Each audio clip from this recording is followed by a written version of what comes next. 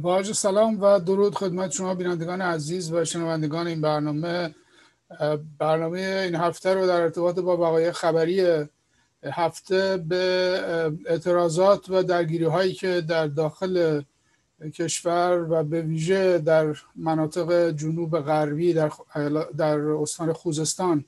اتفاق افتاده اختصاص دادم و در این مورد نکاتی رو خدمتتون عرض میکنم. حدوداً 2 هفته هستش که اعتراضات مردمی در خوزستان بالا گرفته. دلیل عمده قضیه در واقع کاهش مقدار آب موجود برای مصارف کشاورزی است و نکته اساسی در واقع به این برمیگرده که در عرض 40 سال گذشته دولت جمهوری اسلامی واقعا به این استان زرخیز و حاصلخیز ما در واقع بی‌توجهی و میشه گفت به طور برنامه‌ریزی شده ای اون رو مورد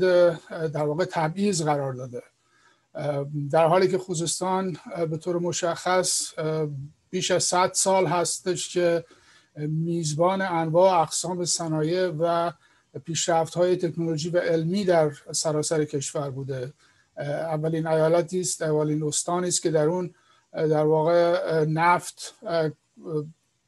اکتشاف شده و به همین واسطه هم بسیاری از امکاناتی که در استان‌های دیگه ایران سابقه نداشت به این استان جنوبی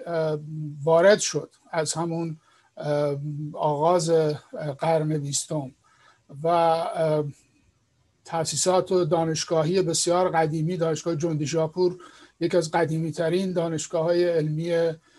دنیا حتی به حساب میاد از نظر سابقه تاریخی، و بعدها انواع اقسام در واقع رشته‌های صنعتی از فولاد تا انواع اقسام صنایع پتروشیمی و کشاورزی صنعتی در استان خوزستان به دلیل امکانات در واقع زیست محیطی که موجود بود پیشرفت بسیار شگفت‌انگیزی داشت. صنایع نیشکر 7 تپه و سایر در واقع مؤسسات بسیار سطح بالای کشاورزی صنعتی در این استان مورد توجه جهانی بوده و اینکه بعد از 40 سال این استان به یک چنین وضعیتی رسیده، یکی از پرآبترین استان‌های کشور، همونطور که می‌دونید رودخانه‌های بسیار بزرگی از قبیل رودخانه دز، کرخه، کارون و بعد همه این رودخانه‌های دیگر بهمنشیر و غیره که اینا همه در این استان در جریان بود و به این دلیل هم یکی از حاصلخیزترین میشه گفت فلات‌های ایران رو در خودش داشت. الان به وضعی رسیده که حتی برای آب نوشیدنی هم مردم اهواز با مشکل روبرو هستند. دلیل اصلی این میشه گفت اعمال نابخردانه حکومت جمهوری اسلامی است که در تصمیماتی که گرفته میشه گفت تخصص و علم رو در حد بسیار نازل وارد کرده و بیشتر در واقع مقاصد سیاسی و مقاصد منطقه‌ای و گروهی رو در نظر داشته، اون هم مقاصدی که مطلقاً به خوزستان و به مردم این استان مربوط نمیشه. در کل در واقع 30-40 سال گذشته به لطایف الحیل آب مصرفی خوزستان و آب در واقع سطوح موجود در رودخانه‌ها رو به ایالت‌های دیگه، به استان‌های دیگه، به خصوص به اصفهان و حتی تا یزد و رفسنجان منتقل کردند. این انتقال آب بدون بررسی‌های علمی صورت گرفته با هزینه‌های بسیار بالا و در نتیجه هدفی که پیش برده شده به خاطر نفوذی که برخی اقشار و برخی به هر حال عوامل مورد علاقه حکومت جمهوری اسلامی از جمله فرض کنید در اصفهان و در یزد و در سایر استانها به علت نفوذ روحانیت این تصمیمات گرفته شده و هدف عمده هم ایجاد صنایع بزرگ در اون استانها بوده، در اصفهان، در کرمان و در یزد و در کاشان و حتی به قم آبهای در واقع مبدأ رودخانه های خوزستان به خصوص کارون رو به اون استانها منتقل کردن از طریق پمپاژ و لوله و در نتیجه در پایین دست سدهایی که ساخته شده آبی واقعا باقی نمونده. یک پروژه مشخصی که در موردش زیاد صحبت میشه سد گتونده. این سد رو برخلاف در واقع توصیه طراحان اولیه‌اش که اتفاقا امریکایی هم بودند، دولت جمهوری اسلامی تصمیم میگیره محل در واقع احداث سد رو نزدیک به 20 کیلومتر به سمت جنوب ببره. ادعاش این بوده که آمریکایی‌ها عمدن این رو اینجا گذاشتن به خاطر اینکه حجم آب پشت سد کمتر باشه و ما می‌خوایم که حجم آب سد بیشتر باشه. در نتیجه نادانسته یا به نظر نمیرسه که در واقع چنین تصمیماتی رو عامداً کسی بگیره، ولی نادانسته محل احداث سد رو به جایی بردند که در واقع یک ذخیره بزرگ نمکی که ظاهراً در منطقه گچساران هست در زیر در واقع رزروار، در زیر اون مخزن آب سد قرار گرفته و در نتیجه تمام این آبها به فاصله بسیار کمی ظرف چندین ماه شور شده و در نتیجه این آب شور رو تا اوایل که دقت نداشتن ولی در کل باعث شده که دشت حاصلخیزی که زیر سد قرار داشته و برای کشاورزی مورد استفاده قرار می گرفت الان تبدیل به شوره‌زار شده.